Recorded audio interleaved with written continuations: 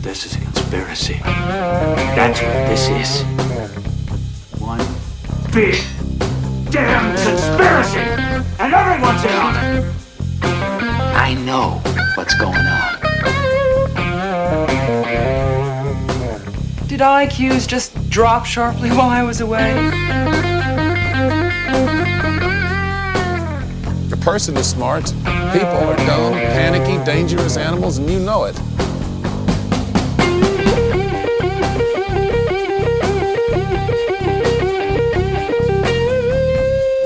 Did you see the memo about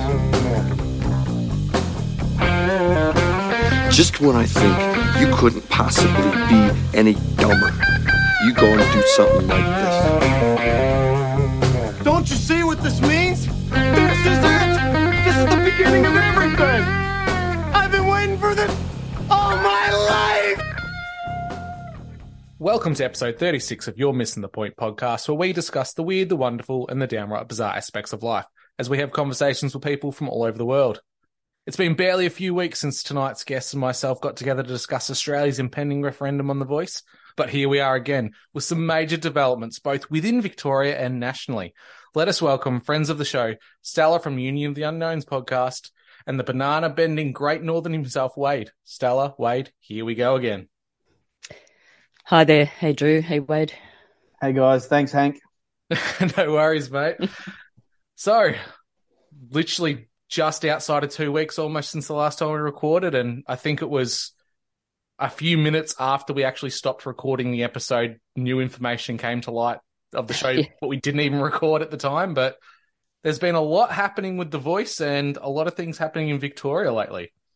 Mate, it's quite funny how I didn't think there would be any way that three of us would be getting together within inside of 2 weeks to discuss some more drastic steps that have happened. It's big as belief. No, we almost spoke about it, and Stella and I said that maybe it'd be closer towards the election, maybe October-ish or maybe late September, but within a fortnight, this is progressing faster than the 2-week news cycle. I think it's only just begun too. Absolutely. Things are going to speed up a little bit. Seems like the gloves are coming off. Oh, big time. Like we discussed in the last show, we know that the percentages on people who in the polls are voting yes has been dropping dramatically so much that it's below 50% of the country. And we spoke about how the only tactic now from the yes campaign is to gaslight people and call them all the ists and isms under the sun. But it's really starting to ramp up in a covert way. We've got the tarring and feathering of people and labeling them as certain things, but the covert stuff that's happening behind the scenes is almost like their plan B. We're seeing a lot of treaty initiatives happening at a state level and not so much a federal one. So they're almost getting their back door ready so they can implement The Voice without the referendum going ahead. That has been threatened. I believe it was maybe the next day after we spoke. Is that when Victoria, the council thing happened with the 10 councils? Oh, sure. Or before that, even, Victoria signed its first People's Assembly. So Daniel Andrews organised this group of Indigenous Victorians to form an assembly that works on behalf of state parliament. So traditional owners of the land and whatnot, they have a say in what our state does. He's using this as a mechanism to bring about a treaty in Victoria. So essentially, a lot of people within the No campaign or people who are well read on the subject know that The Voice is just the first step in bringing about treaty at a federal level. Well, we can see that that's starting to fall away, and that's probably not going to be a reality. So the states are taking it upon themselves to just sign it into effect without actually consulting their constituents of the state. So Dan Andrews has put this through. That was the first major thing. The second one that you alluded to, Stella, was that 10 councils in Victoria have essentially had huge amounts of their rights signed away to traditional owners in what's called the BGLC agreement, which was administered by the Barangi-Gunjan Land Council, which covers 10 council areas in Victoria's northwest: Mildura, West Wimmera, Northern Grampians, Southern Grampians, Bullock, Hindmarsh, Pyrenees, Yarrambank, Horsham and Ararat in a total land area of 36,000 square kilometres, roughly half the size of Tasmania. On its face value, the media is talking about this being a means for the Indigenous groups to name streets and to name schools. Seems very fluffy and nice, and considering the First Nations peoples and the history, but it goes a heck of a lot further than that. Yeah, for sure, mate. It's when you guys both sent me that, I was shocked, but not unsurprised, unfortunately. And like you said, we're seeing these things on the back end that they're going, okay, well, the voice is failing nationally. Let's covertly do it through smaller portions that won't be undone later, but once they're in, right, it doesn't matter if the voice fails. And we see this, there's discussions that David Crisafulli and Palaszczuk in Queensland here are already working on one in the background. So Crisafulli is no different. And I've seen a lot of Queenslanders this last week calling him out. I'm like, did you not think that this wasn't going to happen, guys? Like, he's trying to buy favour. So what did you think he was going to do? So it doesn't surprise me in the slightest. And for context, this 10 local council area that was signed off to the Barangi Gunjan Land Council, this deal, this was signed in like October and November of last year. It was secretly done without these councils even knowing about it. That's frightening. Yeah, well, what a shocker. I mean, that's what they do, isn't it? They just pass these things in nice and quietly, and no one's looking. But the funny thing with that, Stella, and exactly what you said, while no one was looking, it's if we're sitting there seeing this now, okay, that was done in October last year. What is it that people are just, oh no, I don't care, it's all good. It's literally too late when this is done without consultation and you actually knowing and having a look at it. Yeah, exactly. What are people thinking? That's what I would like to know, because there's echo chambers of people everywhere. We sit in some of them, and I'm always asking those people, okay, well, can you tell me why you think that way? At least if they have a reason, they can explain it to someone, they can talk that out, and they can come to an understanding of why, not just a no or yes. Yeah, and I think there's actually been a lot of things in place a little bit longer than most people realise. Wasn't it, what's her name? I'm going to have some trouble with these names. I really haven't got my tongue around Aboriginal names yet, but Malandiri McCarthy, the lady with the big hair. Mm-hmm. Yeah, well, I mean, she was saying herself that when the last election went through, that the Prime Minister basically said this is going to go through, like, no matter what. So it's already been intended to go through no matter what. And I do wonder sometimes, why is this referendum even going ahead, really? Because if they've already got their alternatives in place and they're already dragging the chain, that's a lot of money to be wasting, isn't it? No, well, it gives the illusion of choice, doesn't it, Stella? Yeah, it makes it look like exactly. we have a running democracy. Exactly. And as Shakespeare said, the world is a stage, and they're just playing the scenes out as they intended them to be. If this has been in place since prior to the election of Albanese getting into power, and even the Victorian case of being October last year, and we were distracted at that point and didn't notice that happening, what's happening now that we're not noticing? That's even more horrifying to think of. Yeah, I did wonder with the WA Heritage Act whether, I mean, that was a big hoo-ha, wasn't it? And I just had a feeling when that came through that it was going to be withdrawn and then probably softened and then reintroduced, as they do. But it was also a massive distraction, wasn't it? Because, I mean, it's sort of aligned and alongside, but at the same time, it was a really big distraction, like nicely timed kind of thing. Because that went through really quickly, didn't it? It was quite quick the way that was passed through, kind of took everyone by surprise. And that was around about the time that Dan Andrews was doing his 10 councils thing, wasn't it? It is. It's a bit of a, this is my conspiracy hat on again. It's almost like they set that up to fail so that the no vote would get up early. Yeah. Because this came into effect and people were calling out this WA Aboriginal Cultural Heritage Law a while ago saying these are the things that could happen. These are the implications of what it could have on farmers and on landowners. Those people were quickly shot down as conspiracy theorists and racists and bigots. And then it eventuated. It took a country level news story about not being able to plant trees unless they paid a $2.5 million bribe. And it pointed out the hypocrisy and the levels of corruption that can happen in any body or any group. And it started to get the ball rolling of the no vote nationally of the issues it could have. But it surprises me how quickly it came about, Stella. It only lasted 39 days. This whole heritage law lasted 39 days before it was scrapped. Yeah, and you can't tell me that they did not expect such an outcry, because those things were just absolutely outrageously, well, let's say it, stupid. You can't dig a hole beyond 30 centimetres. I mean, you can't do much with a hole that's under 30 centimetres or whatever it is, 20 kilograms of dirt being moved. That's not very much. I mean, that's most people's luggage when they get on a plane. So, well, if you look at it from a distance perspective, what a great way to dip your toe in the water to see the reaction instantly. 39 days is absolutely long enough to put something out that's so ridiculous. You can instantly gauge public backlash within a matter of days. So there was 3 rapid news stories. There was the $2 million bribe. There was the 2 tribes fighting over something. And then the highway opening. Well, we're going to, all of a sudden they've got this in. Right, sweet. Now we'll get rid of it. Great way of mission creep, righto. We know what level we can go to before it starts. And here's the absolute yardstick of what's the worst.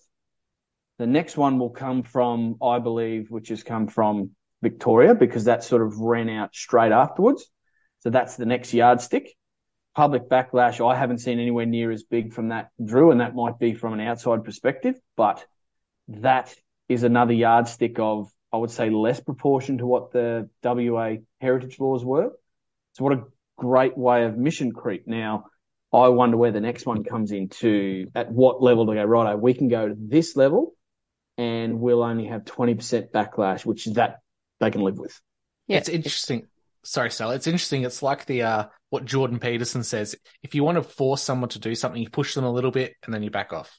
You push them a little bit more, then you back off. You see how much you can get away with, like you said, Wade, with the mission creep. That it's interesting because I think looking at what this Victorian one is with the 10 councils on its value, plus the idea of a treaty coming in, I think it's substantially worse than what Western Australia had. It talks a lot about Indigenous control over bridges and waterways and lakes and streams and natural areas such as national forests and the like, which looks on its face value exactly what New Zealand did, Ardern did with the Maori treaties and power handover in New Zealand, which we know has been absolutely horrific for everyone concerned over there. Yeah, well, sorry, Stella, you go. No, you go, man. Well, that's funny you bring the New Zealand stuff up. I have a New Zealand auntie who her brother still lives over there, and she's going, we really need to stop this. And she was very not against the COVID thing, but was always asking me a lot of questions about it. So she's obviously thought about things, and she's, from experience, seen what that's done over there. And she's adamant. She said, we really need to stop this. Can you send me all the stuff that you have? And I've looked into it, and it's like, okay, this is interesting. So maybe people are looking at it, but because of the stigma around it, they're frightened to have an open conversation because of being called, a racist or a bigot. Yeah, that's exactly right. It's just the way they work. It's their playbook, is to dip the social thermometer in every now and then, just see where it's up to, go and reassess, invite their think tanks to tea, talk about this stuff. It's just part of the playbook. It's protocol, almost, pretty much. But yeah, I was just reading about the NIAA document that was obtained under the Freedom of Information. There's a bit of a bullet point list here, and yeah, it does say there's 2 or 3 of them. It's rivers, streams, and beaches to be owned by relevant Aboriginal tribes. where is it? I just had it a second ago. Basically that they'll own all, here we are, over exclusive sovereignty for Aboriginal and Torres Strait Islander people over all land and waters. I mean, it all sounds sort of nice you sort of, in your mind, I suppose, in a way, you're kind of thinking, these out of the way remote places and stuff. But actually, if they say all, I mean, that could cover the little gully that's just down the road here. And that's great, as long as it doesn't get to a point where, are they ever going to get to a point where we're just not allowed to go in there? I mean, I think I sort of know the answer to that because of the whole agenda, the bigger agenda, but with the green spaces. But I was sort of, that feels like a step in that direction. I think they're going to be using the Indigenous all over the world for this green space business. Absolutely. It kind of lends itself to what sovereignty means. It's sovereignty for their own nation. So it would be separate from the Commonwealth of Australia, it'd be separate from the states. And then we know the government has backdoors and power in these bodies under Native Title Act. So they could initiate a sovereign nation under a certain tribe or clan, potentially, now this is theorising and speculating, potentially kick out everyone who's not Indigenous, forcing them to city centres. And what does it create? A giant green belt, which just so happens to coincide with Agenda 2030. Exactly. Yep. And Jacinta Price has, been sort of saying that it's really not going to help the people, the remote people. It's going to really do nothing for them. They're already not being heard. It's not going to change anything there. She's herself, as an Indigenous woman, is saying there's nobody alive that, is 150 to 200 years old, and that there's no reason for us to be paying for what our ancestors did. Now, I see a lot of sort of changes with the Aboriginal culture, changes that they've made, from their original tribal kind of rules and acceptable things, laws, etc. They've made a few changes along the way. So why is this part staying the same? You know what I mean? Why is the reparation thing firmly wedged while the rest of their culture is changing? Well, the funny thing about the reparations thing, Stella, and I'll lead into that in here. Like, one of the things you were talking about, they have control over all waters and lands. And now there's an incident that's happened in Hervey Bay. So Hervey Bay is a very famous place for whale watching in Queensland here. People who have lived on this beachfront for decades are now walking around in the afternoon getting harassed and told to get off their land. Now, the powers that be that we all talk about, they are using useful idiots to do their bidding through this scenario. And those useful idiots are still pushing the reparations barrow simply because they want something. This is their turn to get something back. Yet what they don't realise, looking past their own pocket, what comes from that? What's the next thing that comes from that? If the reparations happen and we're forced to pay a tax or whatever, which is noted throughout all the documents we talk about, what happens after that? Because those reparations, I'm not paying for the guy who lives at Hervey Bay who wants this reparation. It will go to the government. And when has the government ever fucking helped? Well, that'll be a separate government too, because they will have their own government. I mean, that's what they want, is to be a completely, like a black parliament, black government. And like, I was just looking at this list of things, like they're going to get water consumption will be charged to non-Aboriginals as per mining royalties on native title. Aboriginals to receive a fixed percentage of all Australian gross national product. And then I started marrying that with the wind turbine scam, etc. Oh man, I mean, you start looking at this is an incredibly huge amount of money that I can see, the stakes are high. There's going to be a big fight because there's so much at stake, and none of it's real good. I think all about money.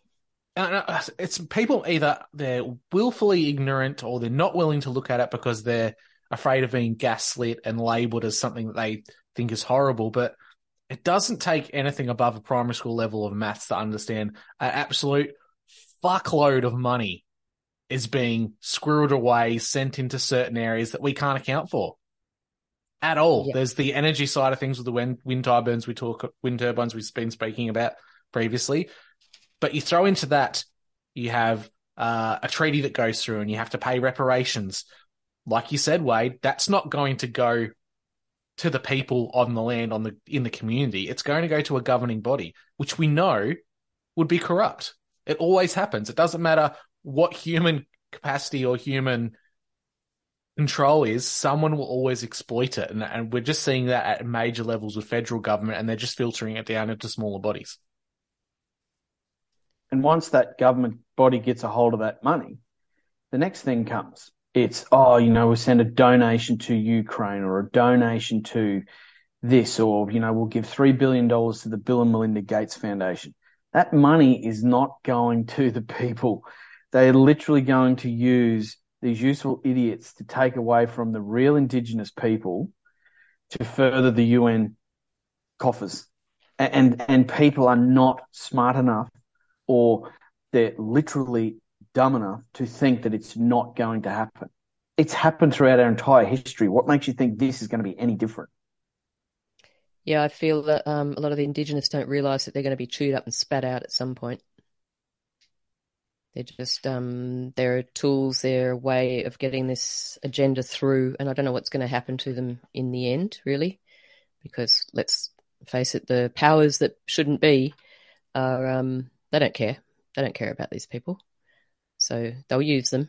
That's how I feel it's going to happen. They'll just get their green agenda going on. I mean, I don't know if you guys saw there was a video today, I think it was released, or yesterday, by there's a historian, what's his name? Australian historian Keith Windschuttle, who revealed about, here we go, I'm struggling here, James Galawai Yunupingu.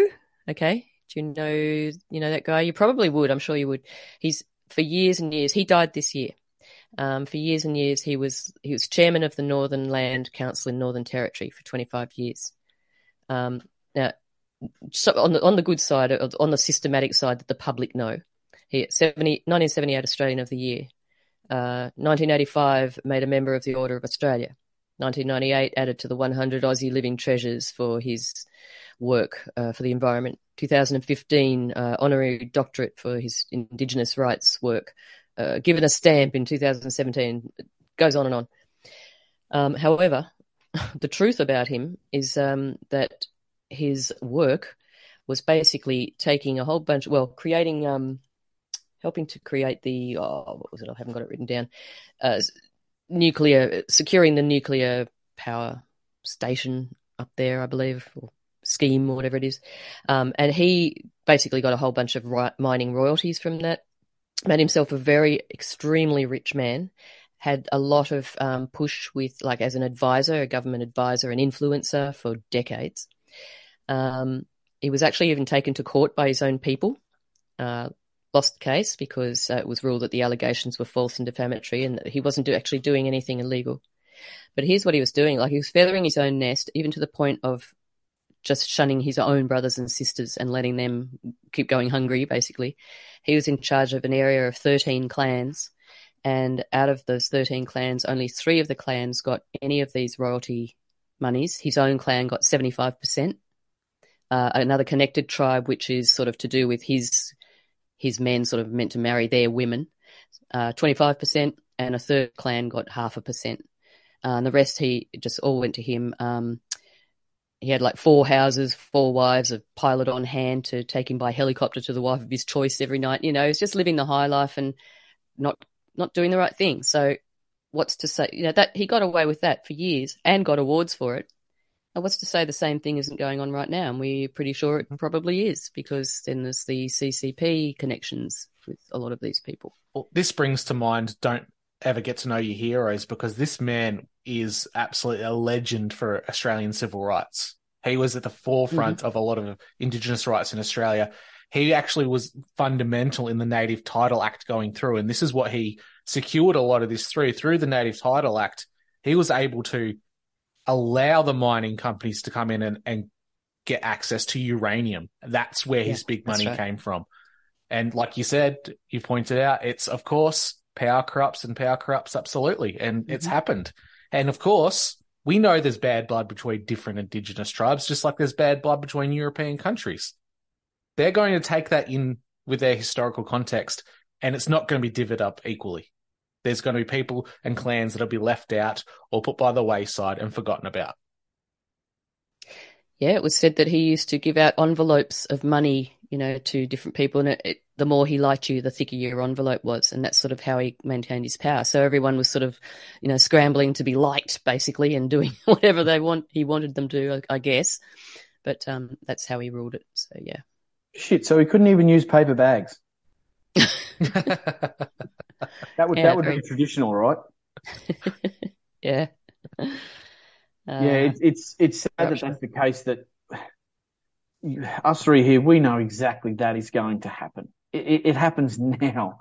So if anyone thinks that it's not going to happen, history doesn't repeat, but it rhymes. It's simply someone is going to get that money, and we can point them out now. You've got Noel Pearson, Linda Burney, Thomas Mayo. The list goes on. They're propping themselves up to be in that position to get control of that. They will set themselves up with houses, positions, all of that sort of stuff. And then everyone else, the people in Alice Springs, outback Queensland, outback Western Australia, are going to get jack shit.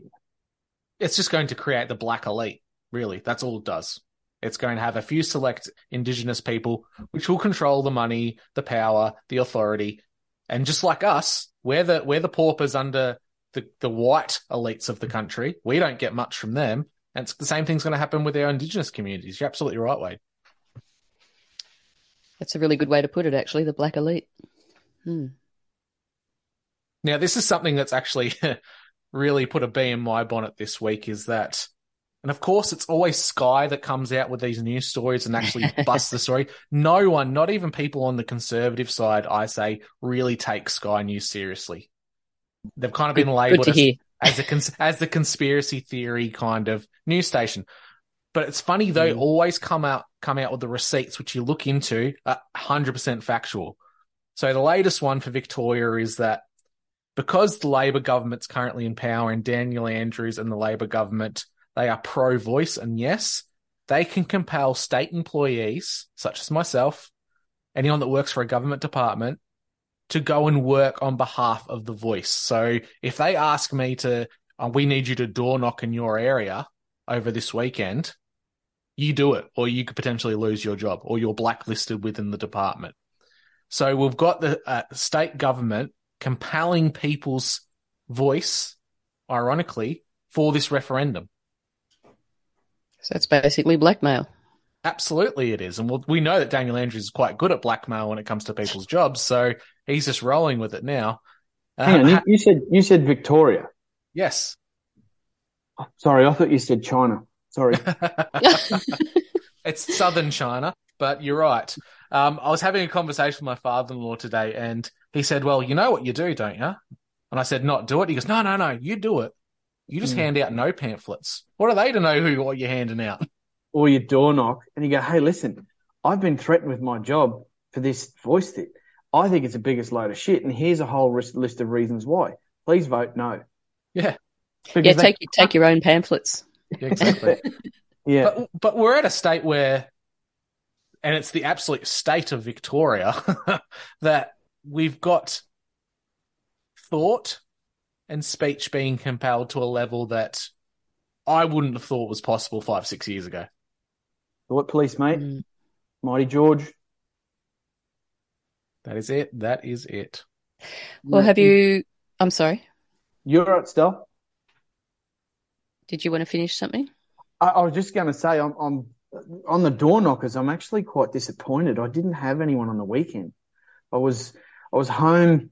I was doing some stuff around the house. I was waiting for my footy team to kick off, and I said to the wife, I said, I'm really excited today. And she said, why? I said, well, all these door knockers are supposed to be coming. I'm really excited. And I've got cameras out the front that record. And I'm like, I'm really excited to have a chat with these people. She's going, oh, make sure you record it so I can watch it later. I didn't have any door knockers. And I'm like, and someone said, oh, what are you going to get into a fight? I said, no, I'm just going to ask them a host of questions that they won't be able to answer. Yeah, it's sort of like, do you have a conversation with the Jehovah's Witnesses or not?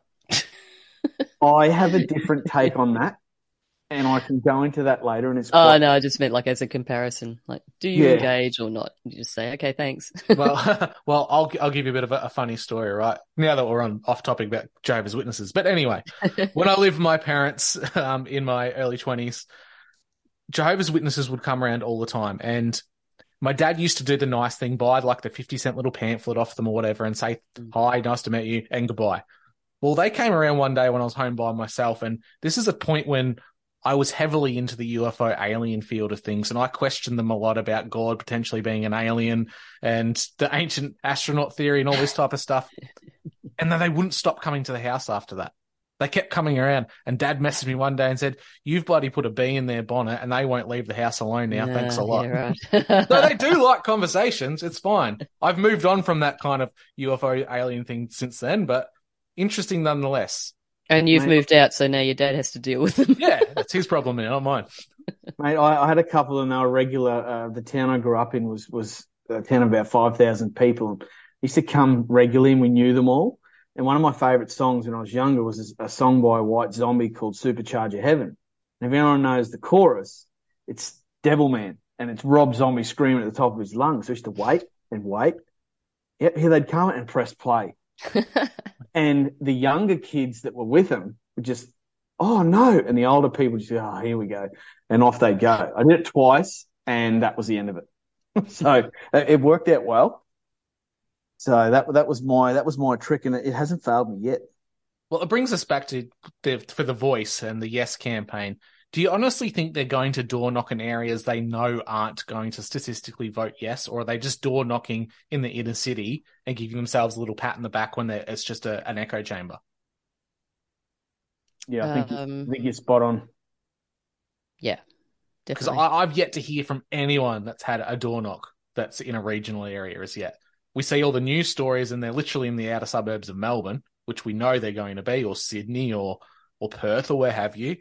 And it's really interesting that every single one of them's a white fella. I wonder if that's voluntary. Grifter, mate. Grifter. Mm. But not even openly saying I'm Indigenous. They're just literal self-confessed white fellas all campaigning for it, which kind of brings back to the same point I always come up with this Voice.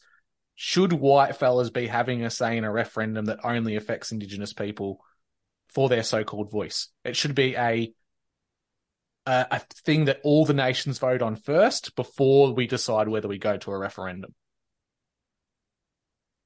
Yeah, well, that's a good point. I mean, if it's going to be their own government, then let them do their own voting, I guess. I don't know. I'm not really sure. I personally, opinion. I don't think that would get up because to do that, they would have to go and canvass all Indigenous people across Australia, which they would not do to start with. They would go with the inner city left Indigenous. They're not going to go to Outback. Yeah, they're not going to go to Outback Alice. They're not going to, they're not going to go to Yarrabah, North Queensland. They're not going to go to these places because these guys will literally just, I don't give a fuck off. Well, and we know Indigenous people in their own culture, they have a different conceptual understanding of time. That's why there's things called walkabout. If they said we wanted to get a vote on every clan in Australia by October, within Aboriginal timeframes, that could be 3 or 4 years away by the time they got around to it.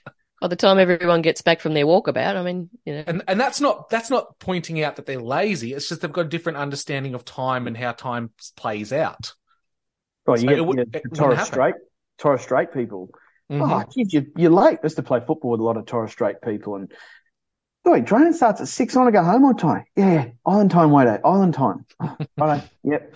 And it was all a joke because they'll get there when they're ready because they got things to do, and it was always funny and a joke because we all knew and we just used to joke about it together as friends.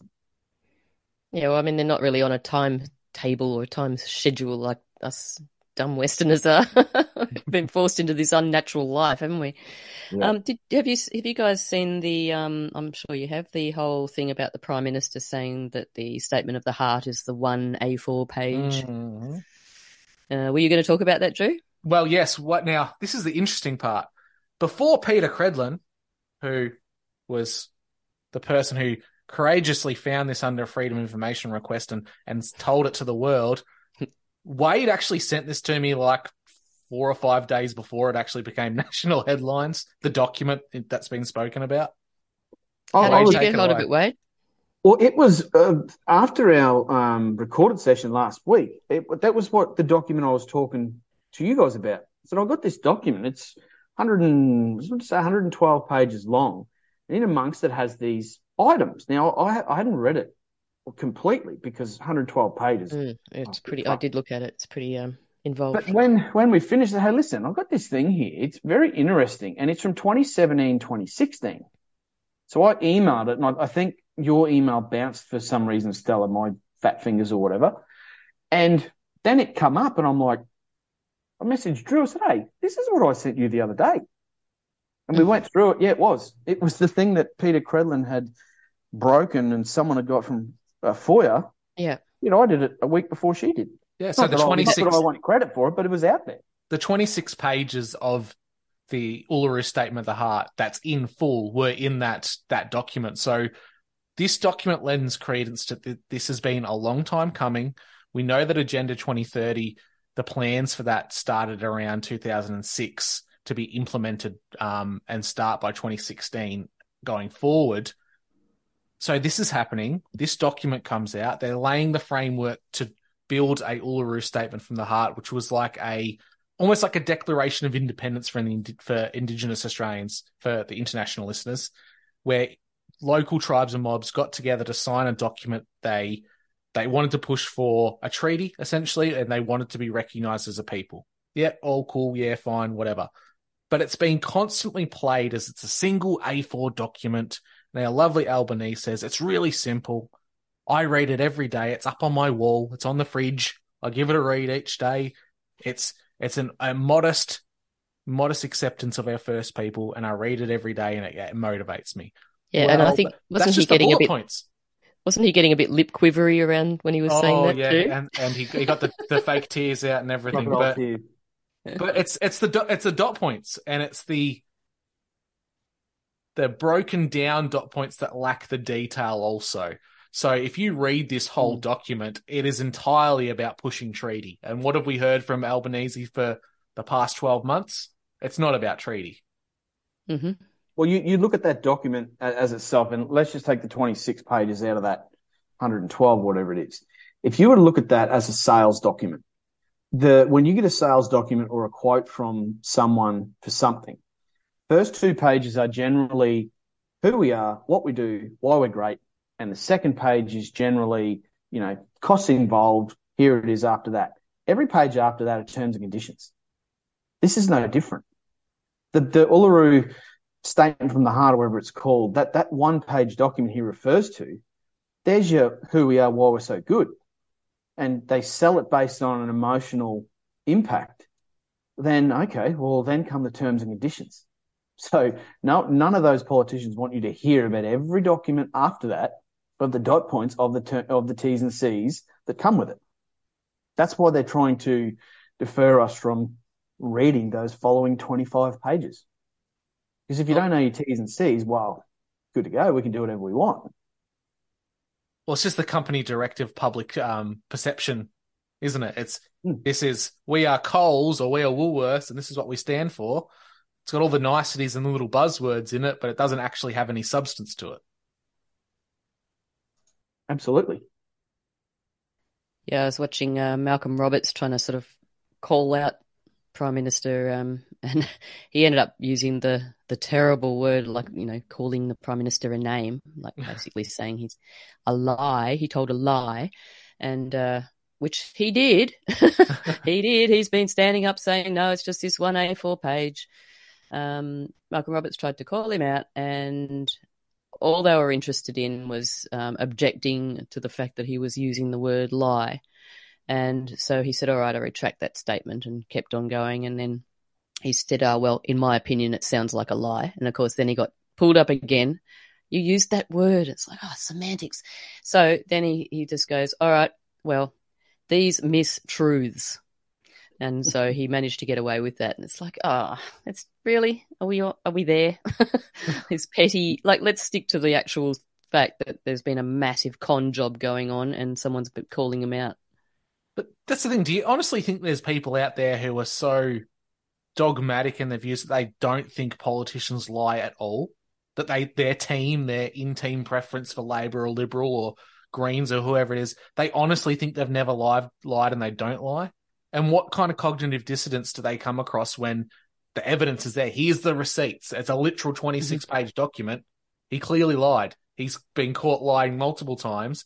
There's comparative videos next to each other. This is not about a treaty, never about a treaty. Last election, we're moving for treaty in full. It's literally there. It's like the history books don't lie. The internet's forever. It's here and people are seeing it, yet they're so dogmatic in their views that they're saying that it's spin doctoring and it's mislabeling and using words that aren't quite accurate. Well, I think a lot of that regard, those guys, when you say, are they, the cognitive dissonance, a lot of that comes back to if you meet some of those people who are so deep into their political affiliation with a party, it's got nothing to do with about anything than just keep deferring it until your side is right under what you believe is right. And it's not about being right. It's about them winning their preference. They actually don't give a shit about the details. It's, we won the election. Yeah, but you fucked everyone over in the process, including yourself. Like, do you not realize that? And those people exist, and there's fucking thousands of them. And ironically, they're usually the people that would leave a capital city because they've slit their own throats, metaphorically speaking. They leave the big cities, go to regional areas, and then they keep voting for the same stuff that made them leave. America's synonymous for it. Californians are going all over the country. Well, that's the definition of insanity, isn't it? So it just says there's a lot of insane people around. But I mean, like, these people, it's like psychological ping pong because, Jacinta Price and Peter Credlin are saying, that they were confirmed. What's her name? Jacinta Price was saying at, 12:30 this afternoon or whatever it was, the FOI people rang and confirmed, yes, it is a 26-page document. And then later on, there's the other side turning around going, the NIAA, which is the National Indigenous Australians Agency, have confirmed that it is indeed one-page A4 document. So it's like these people who just have small brain cells that they don't exercise very often are just going, I don't know, what do you reckon? And they'll be listening to their church leaders or their neighbour who is only saying what they want to hear. They're still not going to think about it. They're still not going to look at the other side because it's just too hard. Or, I mean, you can't really blame a lot of people. This is all it's getting very involved by design, I guess. It's kind of boring to a lot of people. It's very involved. People are very of the, someone else will deal with it type thing. We'll be right. So, yeah, I don't know. It's confirmation bias, isn't it, Stella? That we've got this. The Freedom of Information Request has been proven that, yes, it is full 26 pages. These people, they didn't like that. They didn't like that answer. They don't like seeing the receipts and the evidence. So they go to someone they can get what they want to hear from. No, it is an A4 document. But then if you go through a fact checker application to this, it is an A4 document that is only the dot points of the agenda. So they're not lying, essentially. They're just obfuscating key information and then claiming it as fact. The dot points that are surrounded by a border of dot paintings. It's very interesting, isn't it? It is. But yeah, I mean, they hear that painting that was signed off with nothing written in the middle firsthand. Yes. Let's sign it first and then we'll write it in later. Yep. Now it's been turned into a nice poster, which they're probably selling. It's a funny one, and I agree with you, Stella. Like, you can't really blame a lot of these people because, everyone's having their own hard time dealing with something at the minute. There's a lot of people, and Drew, we've spoken about the coming financial shit that we know of that is going to come. So people worried about that when the voice, really, I've just got to try and put food on the table for my family right at the minute. So this is furthest from their mind. And I find people are now actually having more conversations with other people. Hey, listen, I don't know a lot about this. Have you looked into it? And I find like I've had my mum and dad over the last couple of weeks say, hey, listen, we know you do a lot of this research. What can you tell us? I'm like, oh, Excellent. fuck. You didn't want to know anything about COVID, but now they go, well, you proved everything that you were telling us was right, and we didn't listen, so we probably should this time. Okay, Better sweet, later than not a never. problem. And then but what you get a lot of people are doing is they will go on the attack to those people. Say, this is why you got to do this, and all you have to do is say, look, this is what is doing. This guy's telling you this. This guy's telling you this. These documents exist, and I can show you where to find them. Do you think this is a good idea, what they're doing? And when you present some facts in a vague format, say, here's the documents. These exist. What people are telling you doesn't. Do you think that's a good idea? And the first response that my mum gave was, oh, that doesn't sound very good. Well, generally, if that's the case, it isn't. Yeah, most of these people are going to hear the side that says, oh, no, it's only one page. And they're just naturally going to drift towards that because it is simple. It's doable. Oh, yeah, maybe I could read one page. And they probably won't even do that. So if they were to acknowledge that, oh, it is a 26-page document, that sort of makes them accountable, to sit down and kind of actually pay attention and read it, which is just all too hard, isn't it? It's much easier to just turn Netflix on. So, that's Stella. That's probably the best point. Is if it's more than one page, people aren't going to read it. You know, if it's 26 pages, very few people will. Yeah. Oh, and those who do actually read it, there'll be less who even fully comprehend it and understand it because it is very involved. Well, it leads me to another document that I show everyone.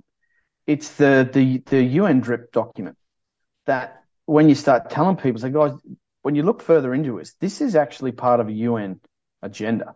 Yep. Oh, that's bullshit. And I said, okay, so you're telling me the UN DRIP document doesn't exist.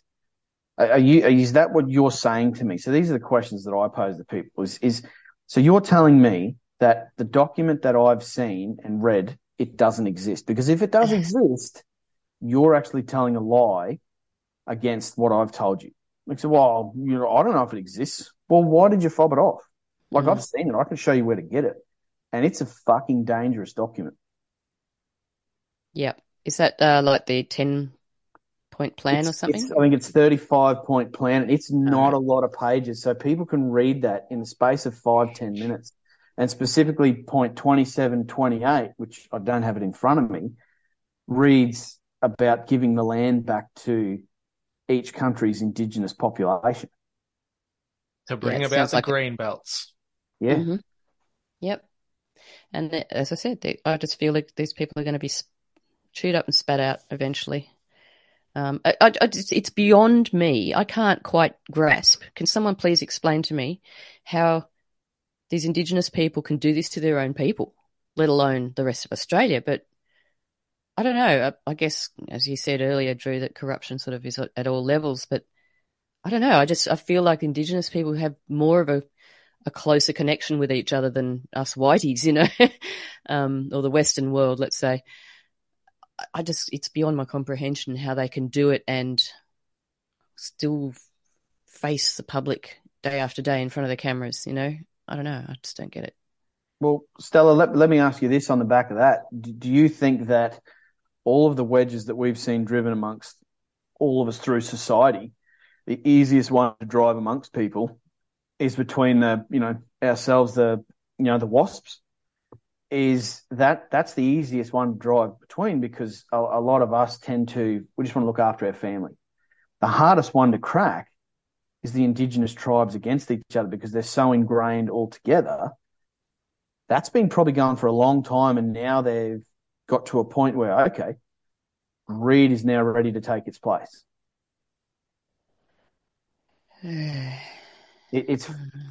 That's my theory on it. But maybe I'm just romanticizing them. I don't know. I think that's been. It's not that, and that's the problem. The romanticizing of Indigenous culture, it has elements of truth in it. It absolutely does. These people lived here potentially for 60, 65,000 years. Was it a completely harmonious nature by which they lived? Probably not. We know that megafauna died off in this country. It could have been an act of climate change at that time, but it also most likely, like with other continents around the world, was probably due to overhunting. Megafauna no longer exists for a reason.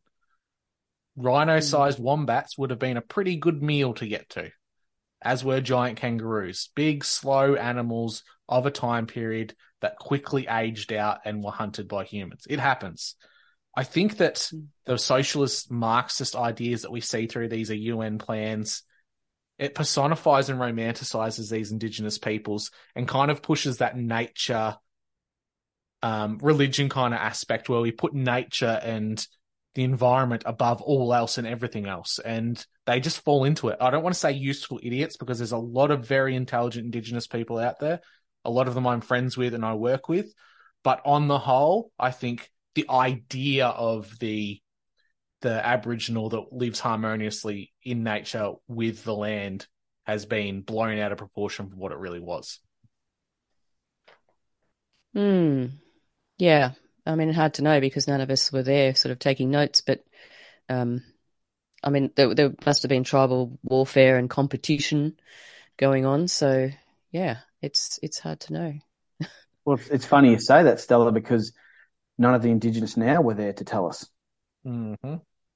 You know, like how corrupt can that storyline become? That, you know, even our Indigenous populations today, you know, it's quite easy to corrupt storylines from history gone by. So the possibility that their history has been, you know, taken over and, you know, fabled and lied to by whoever is a very real possibility.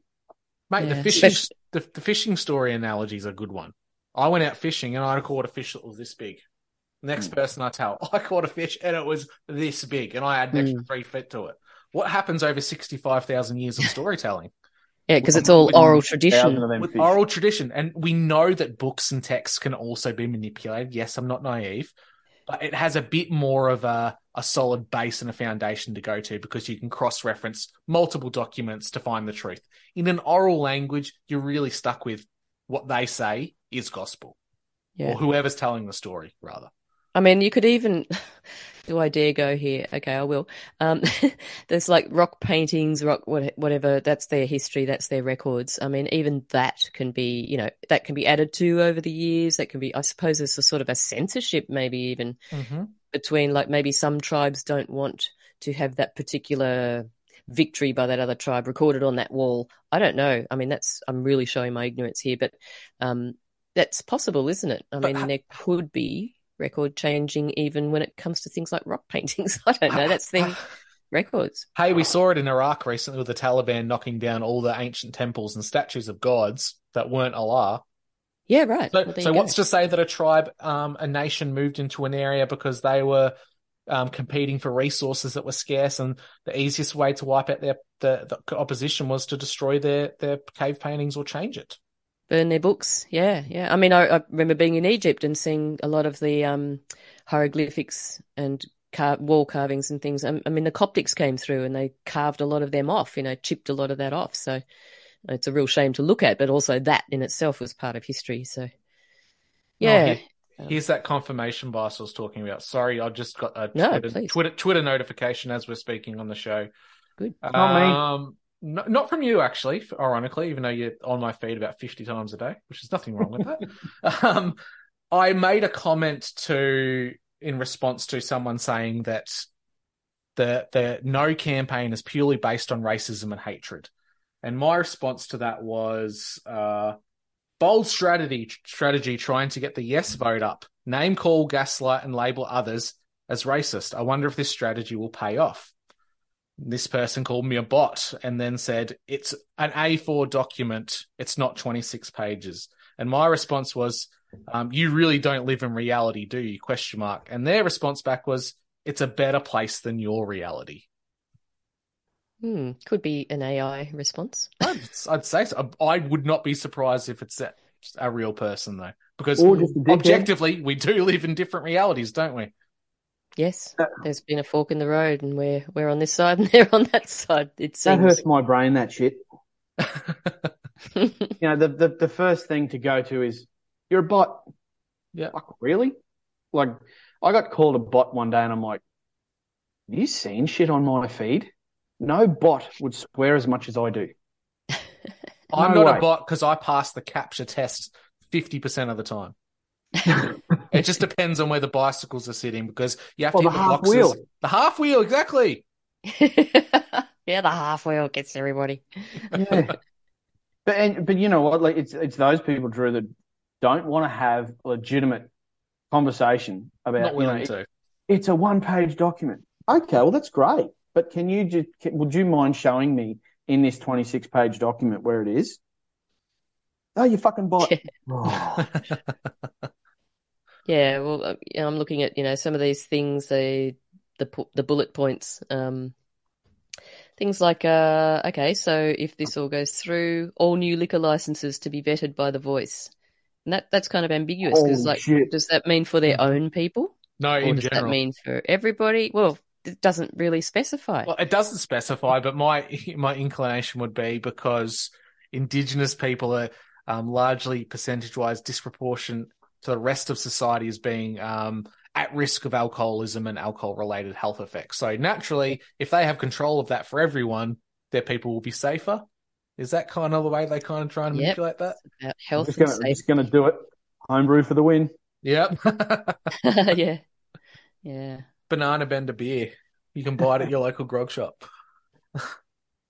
Oh my, but yeah, some of those things are just brutally ridiculous. And you look at them, and there was I'm trying to think of it. It was on my Twitter. Or I think I sent it to you today, Drew. There was a section of area that was, yep, you're no longer allowed to go unless you get a written approval from the traditional tribe of this area. And I'm like, that's a fucking populated beach. Mm. Like, if this is happening now, just imagine. Mm. That's what they say. If this is what's happening now, imagine what it's going to be like after The Voice. And I mean, Jacinta Price herself points out the fact that it's going to create two classes of Australians. So it'll be the ones with the ancestral roots, and the other ones whose roots only go back to 1788. And I mean, there's going to be massive division. There already is. There Gonna already make is, it but just worse. imagine, yeah, and it's going to be really hard to bridge that, like to bring it back to any kind of unity, because that's why we can't let this happen, because Mm. once it goes through, that's it. We can't, it's no turning back really. It's just going to keep going forward and forward and forward. And the timing of this couldn't be any better. Like we've discussed outside the show, Wade, we know that from our sources, there's massive, hard hitting economic times ahead in our near future, things that are going to happen. We know people are struggling now just with interest rate rises, but things are happening at an unprecedented level that coincides with this. If you throw in on top of that you've got a racial group which you have to pay essentially it's like a dowry or a tax to Rent. for where you live, right? That's going to make people who in the past wouldn't have had a racist bone in their body think a certain way. And that's Exactly. very dangerous. Very dangerous. That's Yeah. what they want, though. They, TM. The elusive they. Yep. It's that, and that's exactly right. Like you will have the people, I will be sitting here and I won't be having a go at the Indigenous people, but Jesus Christ, I'll be having a shot at the government. Probably shouldn't say that too much, but you know what I mean? Like Not that exact terminology anyway. Yeah. I don't even own a pew pew or know how to use one. So I think you meant like a pool cue, didn't you? That kind of shot. yeah. That'll do. You give them a verbal tongue lashing. There we go. Oh, and I'm good at that. Good at that. Call them names like liar, You can't say that word, Stella. Come on. mistruther. Yeah, Misinformation. that's it. But the thing will be is you'll have, Stella and Drew, you pointed it out beautifully, is you'll have people that have never ever had an issue with Indigenous or First Nations people, all of a sudden going, oh, I hate them. It's like, whoa, dude, where did that come from? They're not the ones that did this. But those people won't be able to also look past that to the people that actually did it. That they'll never be able to get past that, and that becomes very dangerous. Yeah, it's just creating the us and them mindset, that mentality, which, I mean, it's hard not to have, because if the government aren't for us, basically they're against us. There's no in between, really, is there? There's not, oh, we'll sort of kind of semi look after you, but it doesn't matter what they do. There's always something in it for them, and it's all just virtue signaling. They give just enough to keep us quiet, keep us down. It's like, oh, the native. I shouldn't say that. I was going to say the natives are getting restless, like a quote, but I shouldn't probably say this in this. Whiteys are context. getting restless. Yeah, the people are getting restless. So, we'll just chuck them, I don't know, what can we chuck them? A 2% wage rise or a little bit extra in the, Centrelink, whatever. $500 for electricity bills. Or here's another $1,200 to have another baby. So we have another slave in society, that kind of thing. So yeah, I mean, it's just like throw just enough to keep us down, and just stir us up enough to keep us fighting amongst ourselves. It's just the same old, isn't it? Same old tactic. It is. It's particularly scary in Victoria, and I just don't know how I haven't left the state, but I can't because I actually love my hometown and love my area so much, so I never would. But a lot of the dots are really starting to form quite a scary picture, that we're seeing things like Daniel Andrews announced a gas ban on all brand new houses and government buildings as of 2024. So essentially he's cornering the market for the SEC, which is a state-owned electrical company, which is entirely run off renewables.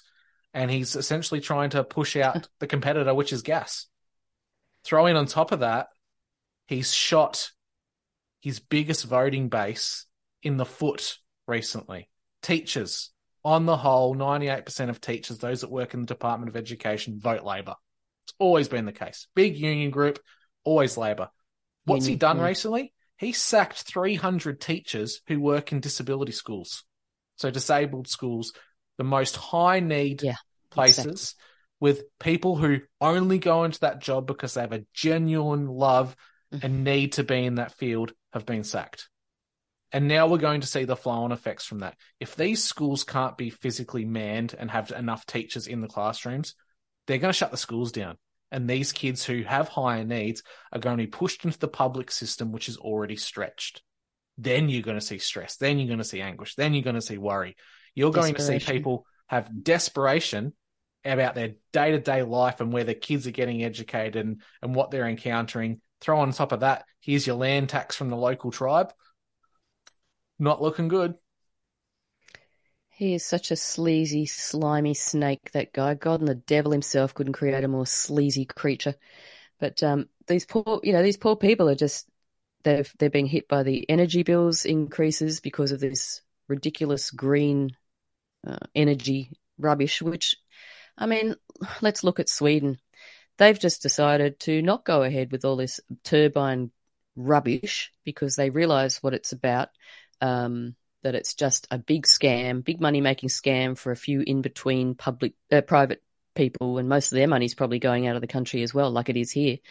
40 to 60 billion is going to be leaving Australia because of these subsidies for these ridiculous turbines that don't even work, and the very small amount of time that they actually are generating power, it's so unstable that when it goes back into the grid, it has to have assistance to make it stable, which is coal-powered, isn't it? I mean, or diesel. None of them work. And then they need power correction factor units, which aren't cheap and very, what's the word I'm looking for? Inefficient? No, power correction units are actually that's how you make power efficient. Yep. But they're very in-depth. So the technology isn't super great as yet. They're out there, and there's a number of companies that do them, but they're not at scale. They're simply not at scale to what would be required. Isn't it the irony that they're building all these wind turbines for renewable energy because it's clean, but at the same time they're clear felling trees, which are the natural carbon absorbing method? And we see scientists actually thinking about how can we create carbon capture technology? It exists. It has roots and leaves. It's a tree. And you're cutting it down. Yeah, that too. But Scotland recently cut down 10 million trees for its wind power. I know, it's just so ironic. And one of my friends in the Union of the Unknowns podcast, Terry, gave me a pointed out an article the other day about the blades of wind turbines. I don't think it's like everywhere, but a certain part of the world, I guess, use balsa wood for their blades. And the balsa is actually like being so over harvested in the Amazon that it's just raping the environment. And this is the stuff, these are the little details. I mean, the devil's in the details. And these are the details that, are never on the mainstream news, are they? Unless something is just, you can't hide anymore. And then, of course, they all jump on it like they've discovered it. But it's the irony of these ridiculous environmental things. There is nothing environmental about any of it. The wind turbines, the solar panels, the EV batteries, nothing of it is working. And can't people figure out things like you have to plug in an EV car to electricity to repower the car? Where's the bit that they're missing? It's ridiculous. You know how much solar is required to solar charge a car? I don't know. Tell me. It's not what's on your house. Yeah, right. It's more. It's so much more. So you even have there's companies throughout Australia at the moment doing solar charging stations. Now, on this solar charging station, you park your car, there's 2 or 3 charging points. They have solar that's built basically the same as what you would put on your house. But to go alongside that, there's a diesel generator on the system. Mm-hmm. That generator, diesel. Okay, running for 1 hour, pumps out more diesel than anything that solar offsets. Yeah, it's just crazy. It's insanity. Brilliant system. And yet so much money is being made. Like, it's insane. That lady, what's her name? Alex Nichols, the lady that's brought out she's just exposing the turbine industry, basically. A former Liberal policy advisor for a senator. For Fremantle in WA. She looks like a real sweetie. Anyway, she's bringing out this amazing information and just waking a lot of people up because it's gone very viral. But the subsidies, like these in-between companies, they will go to a farmer and say, okay, well, we will basically lease your land or give you part of this subsidy, which is about $12,000, which has now been upped apparently to about $30,000. But this company that approached the farmers, who also are liable for any kind of damage and maintenance of each turbine, these companies are getting between $600,000 and $900,000 per turbine, and giving the farmers between $12,000 and $30,000. That's insane per turbine. I mean, I can't even fathom that much money. And they're going to be putting in these huge turbines everywhere, like stacks of them offshore as well. It's dangerous in that same effect. If you are getting, say, the maximum $30,000 per turbine, and one of these companies approaches you as a farmer and you're in a hard farming zone that's generally dry, you have to put out feed, you have to spend money on feed, you have to put water out, like real hard work farming. If you put in, say, 8, 9, 10 of these, you could live quite comfortably off that and not have to farm anymore. Yeah, well, that point has been raised. You just, go and sip cocktails and watch your turbines turn around, hope they don't fall down and catch a light and then burn down your neighbour's house. And make you liable for it. Yep. Yeah, well, there's a wind farm that I drive through regularly on my way out to our workshop in central Queensland, that if any of that falls over and catches fire, there's no green grass around. It will go up like wildfire, and if it catches and goes, mate, that area is hundreds of thousands of square kilometres that could catch a light and goodbye. Okay, let's connect some dots. Let's do a Venn diagram. Yeah, we better get back to but it's okay. It's on topic though. Let's say the voice gets up. It happens. Treaties happen. For the longest time, we've had that romanticized idea that Indigenous lands and traditional places, it's wild, vast, untamed wilderness, which is fantastic because we all like to experience that on bushwalks and hikes and what have you. But what happens when sovereignty gets ceded to First Nations groups and then they tap into that payment of $30,000 a year per wind turbine? What's to stop them from popping 60, 70, 80, 100 plus turbines in a traditional area that was once protected, that is no longer protected under Commonwealth law because it's a sovereign state? What's to stop the criminality and the corruption of people high up destroying the land that the left and the socialists for so long have been saying has been kept beautiful and maintained by First Nations. What happens when the First Nations destroy it themselves? Or the people that manipulate them do? That's a good point, because if you think of that, some of those Fraser Island, what's to stop them building a wind farm on there and running underground cable like they do from Victoria to Tasmania to the mainland? All of a sudden, all of that hoorah about giving Fraser Island back to the Indigenous, while that island's now destroyed. Because you'd have to clear that whole island for a wind farm. Yep, but they probably do the sums with a calculator and go, well, tourism versus turbines. Turbines win. Yeah, but they obfuscate the idea that what they've been banging on about for the green agenda has just been wiped out. It's the same thing with the strip mining of the uranium, which happened in Indigenous communities under their watch. Well, mate, you get the people to do the work for you. Yeah, absolutely. Yep, and the other thing is all these, turbines, etc., and then the batteries and the solar panels. I mean, the disposal thing. These turbines are all made of very toxic chemicals, and they're just disposed of and left, even though the companies say they're going to recycle them and everything, but they don't. And then you get toxic things leaching into waterways, etc. Very environmental.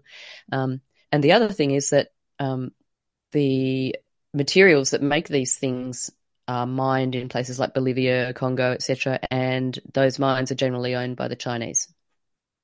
That's where a lot of the money's going. Under child labour and women with babies on their backs in lithium mines that are highly toxic.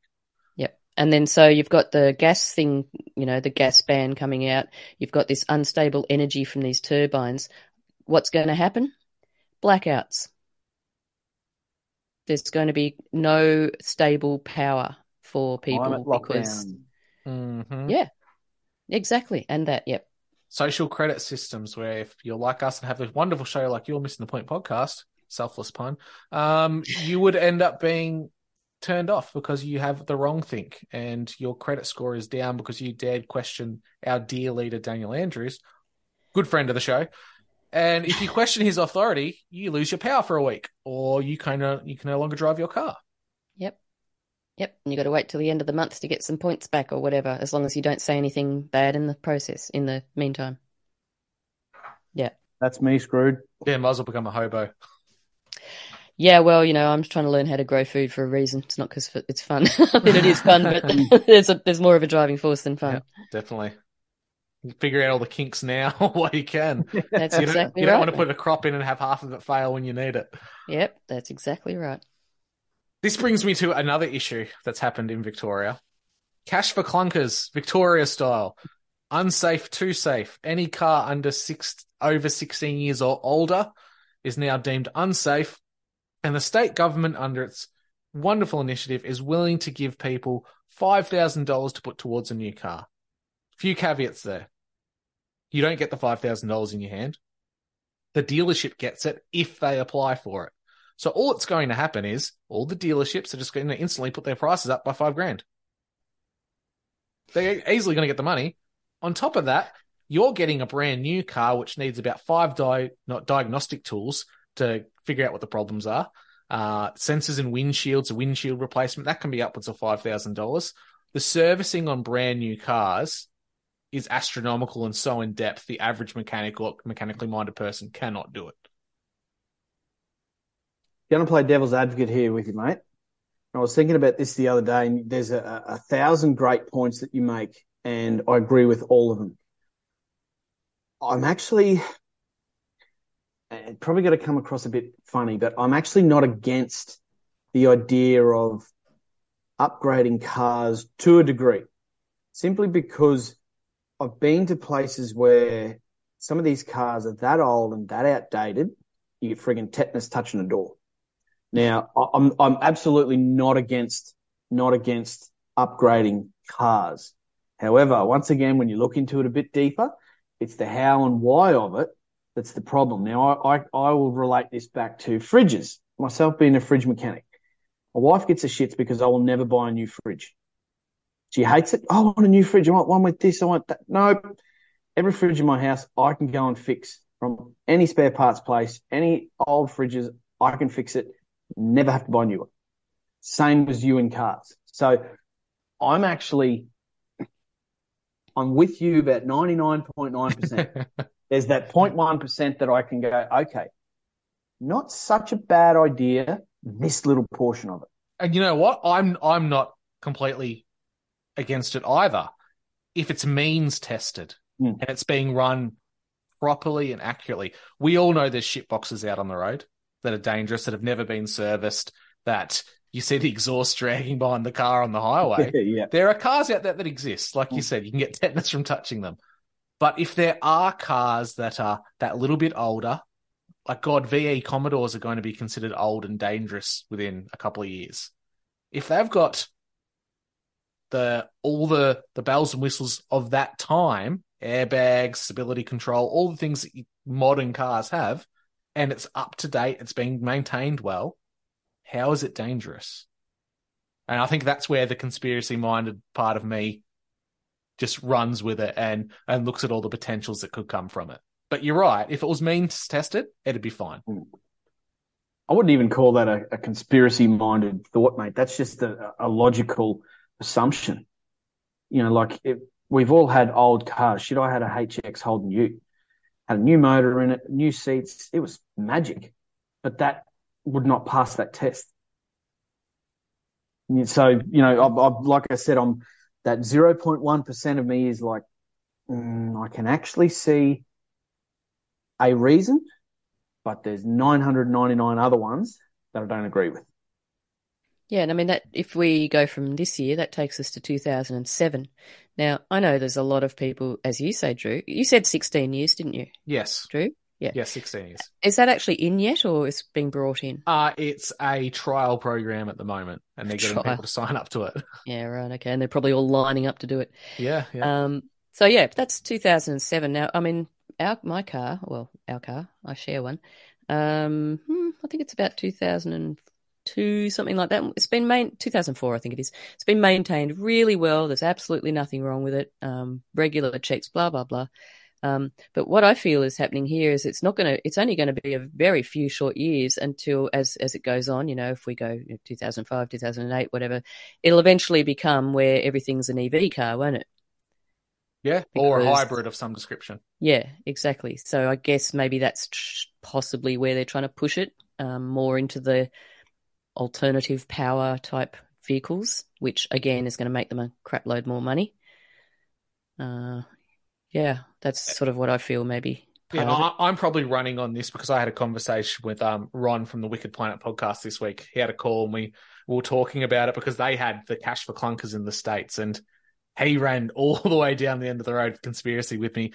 You know, that's just a means for them to switch your cars off remotely, which a lot of the brand new cars have the potential to do. You can shut them off remotely. Yep. The better the technology, the better the technology gets, the worse it gets. So yeah, it's back into control, isn't it? It's not hard to go the completely black-pilled route on anything a government does. And I think that's the scary part of what we're seeing with The Voice and with Treaty. We always go to the worst assumption, and I think it's for good reason for people within our mindset who can logically think about things and ask questions. Well, you scale it back from that point, don't you? Exactly. Yeah, and if anyone's familiar with Yuri Bezmenov, who was the KGB defector, who actually I think it was 1982 or something, was basically warning of the steps it takes to get, it's an extraordinary short amount of time to take the control of the narrative. It's 2 to 5 years or something to sort of basically bring down a nation and, 1 or 2 generations to completely brainwash and change a thinking. That was 40 years ago he was talking about that.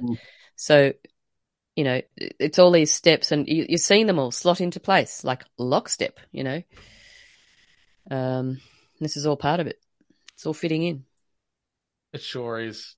It's hard to sort of see the bigger picture unless you're aware of all these agendas, etc.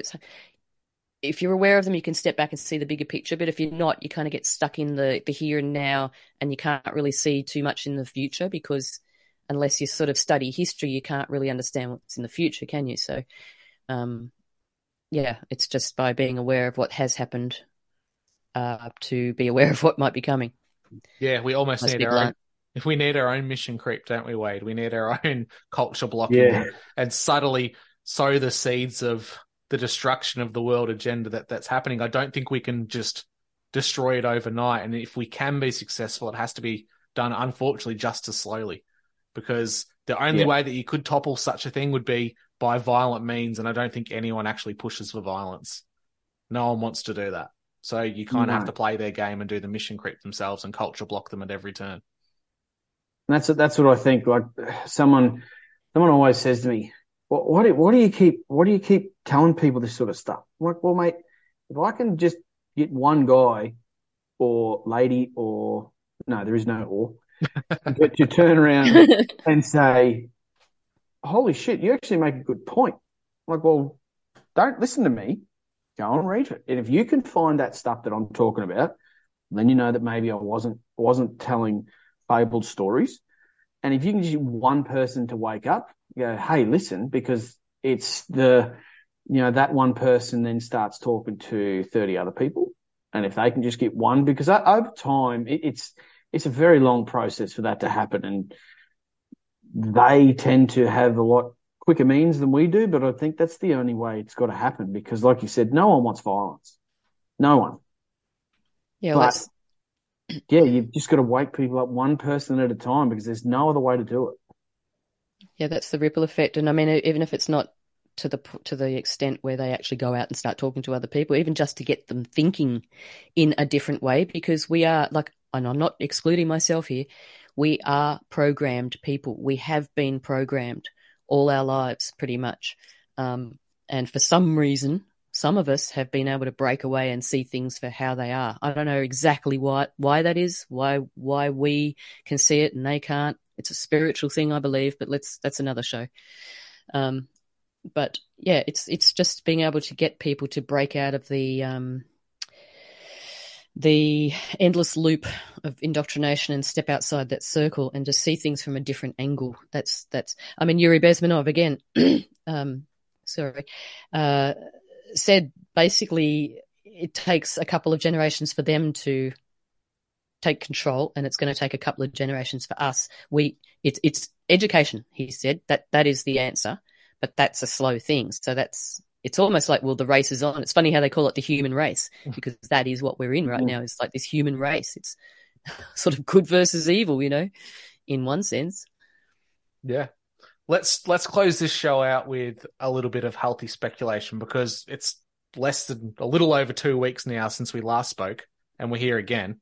Things are happening very fast with The Voice in Australia. So let's hypothesize, give a little prediction on where we think it's going. I'll give you mine first. I think they're going to get that desperate that the percentage on yes is going to plummet to maybe 38, 39% yes, maybe 35. It'll get to that low. And they'll attach to the referendum whether Australia should be a republic. It'll be a double referendum, because they know that a lot of people out there would prefer that Australia is not part of the Commonwealth and is its own self-determined country. If you attach that to The Voice, I think it has a higher chance of getting up. So my little prediction, might be very out there, is that they'll make it a double referendum. Wow. Okay. That's like dropping a nuclear bomb on top of another nuclear bomb. That's my 100 to 1 bet. What could happen? Okay. Yeah, all right, fair enough. I think that would be enough to really shoot themselves in the other foot as well, because they've already shot themselves in one. But yeah, I don't know. And part of me just wonders, this is the really suspicious Stella, sort of, was this kind of a big planned lie? Because I don't know, look at Albanese and the part that he's playing. I just wonder where this all slots in, because this isn't an accident, I don't think, in the big picture, the big agenda. So I watch this space, basically. Things will become clearer in time. I don't know. I don't want to make predictions. I'm just going to watch. Drew, you sent that to me, 2 days ago? I did, yeah. And I actually couldn't respond because, one, I was asleep, and two, the next day I'm like, that actually really scares me, because at the moment people people don't know and give a shit about the Australian Constitution. Hence why the yes vote is still as high as it is, right? What frightens me about that is should that Republic referendum go ahead and people vote for it. Now, I fucking hate the monarchy, yet I can see there's something with it that holds us to not going down the complete shit shoot as at the minute. So I can see a necessary evil of just having it there for the time being. I don't like it, but I think at this point in time, it's a necessary evil because if the Republic gets up, you have idiots like that Peter Fitzsimmons and his fucking red bandana. The laws and shit that they will try and put in place will be the most idiotic things you or I or Stella could possibly imagine.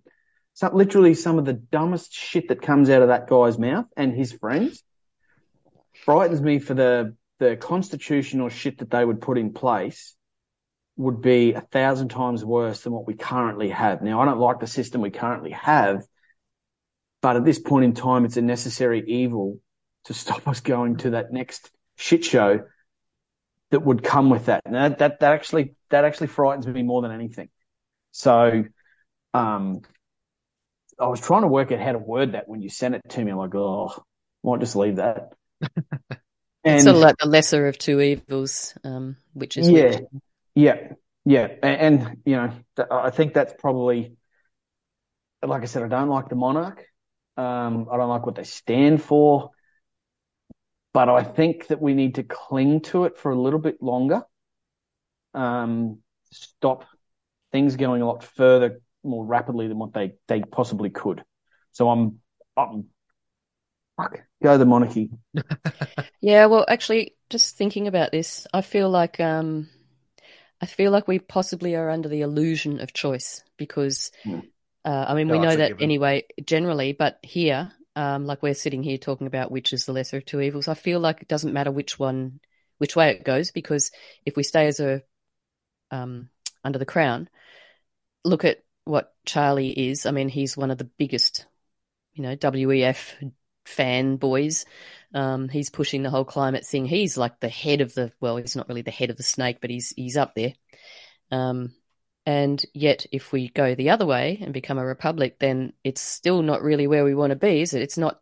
So either choice sucks. I think it just dictates. I want choice number 3. Yeah. I think it just dictates what playbook they go with. If it's plan A, it's a shit show in 3 years. If it's plan B, it takes 10 years to happen. Yeah, exactly. And they've got, 4 sort of bases covered, really. They've got the playbook for each scenario. So that was my idea, Wade, and we've spoken before that I think you had 2 possible ideas of where this could be heading with The Voice, that either they postpone it to a later date until they get the hype and the build-up that they want, or it just gets taken down completely. Which of those 2 options do you think is more plausible? Well, I think the second one is more plausible because they're running full steam into it. Now, if they pull back, it's going to show severe weakness of anything of that. Now, I believe they'll continue to push it forward. I actually believe that The Voice itself, the referendum, will fail. Albanese will fall on his sword. Tanya Plibersek becomes PM, and we go to an even bigger shit show, and she will legislate the shit out of it. Great. Socialist Barbie as a Prime Minister. How wonderful. Yeah. That's, I think I've told you that before, where Plibersek will end up the PM. I think that's the most obvious scenario. So I think more Albanese will continue to run headstrong into the referendum because he's a fucking narcissist with a lisp, and he will continue to go that route because he doesn't have the nous to pull back on it. And I think that it fails. He will. The Labor Party could not let him survive that. They simply couldn't.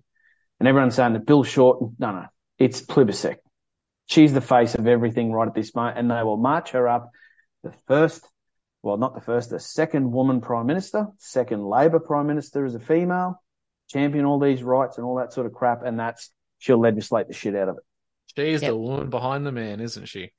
Yeah, she sort of showed her colours fairly recently on the northwest of Tasmania a few months ago, the rainforest down there. She was invited to go and have a look at the area of, these rare animals, etc., where there was a Chinese mine and they wanted to do something to it. I can't quite remember what, like expand it or something like that. And Bob Brown was down there and he wanted her to, come and have a look. And she went as far as so much and she didn't really do anything, didn't look at the actual area where Bob Brown wanted to show her where this rare, I don't know, owl or whatever it was.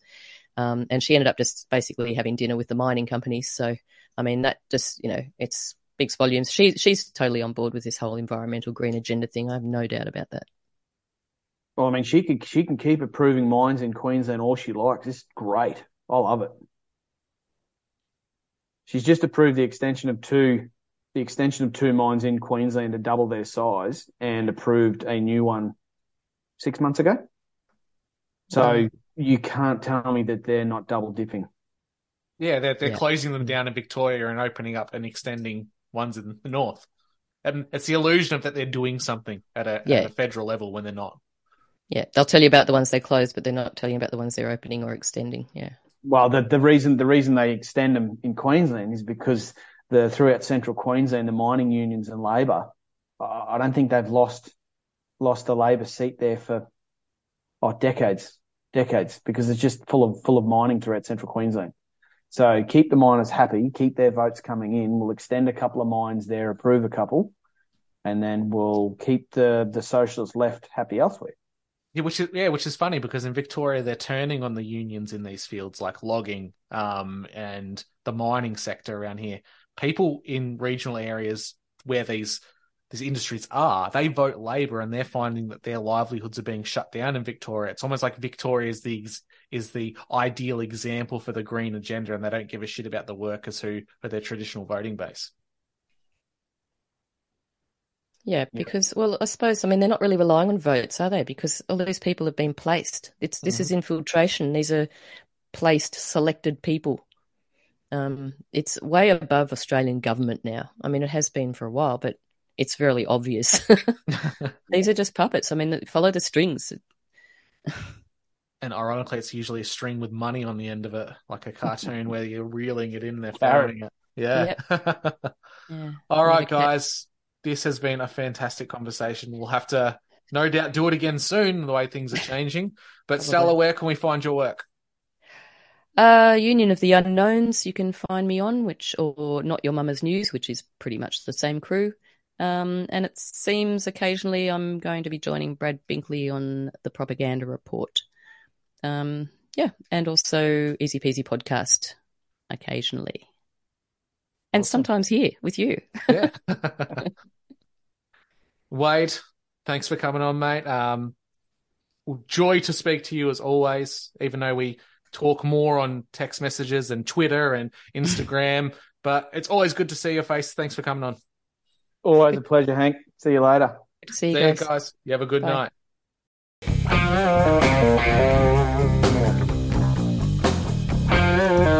Hey, everybody, it's closing time. You don't gotta go home, but you can't stay here.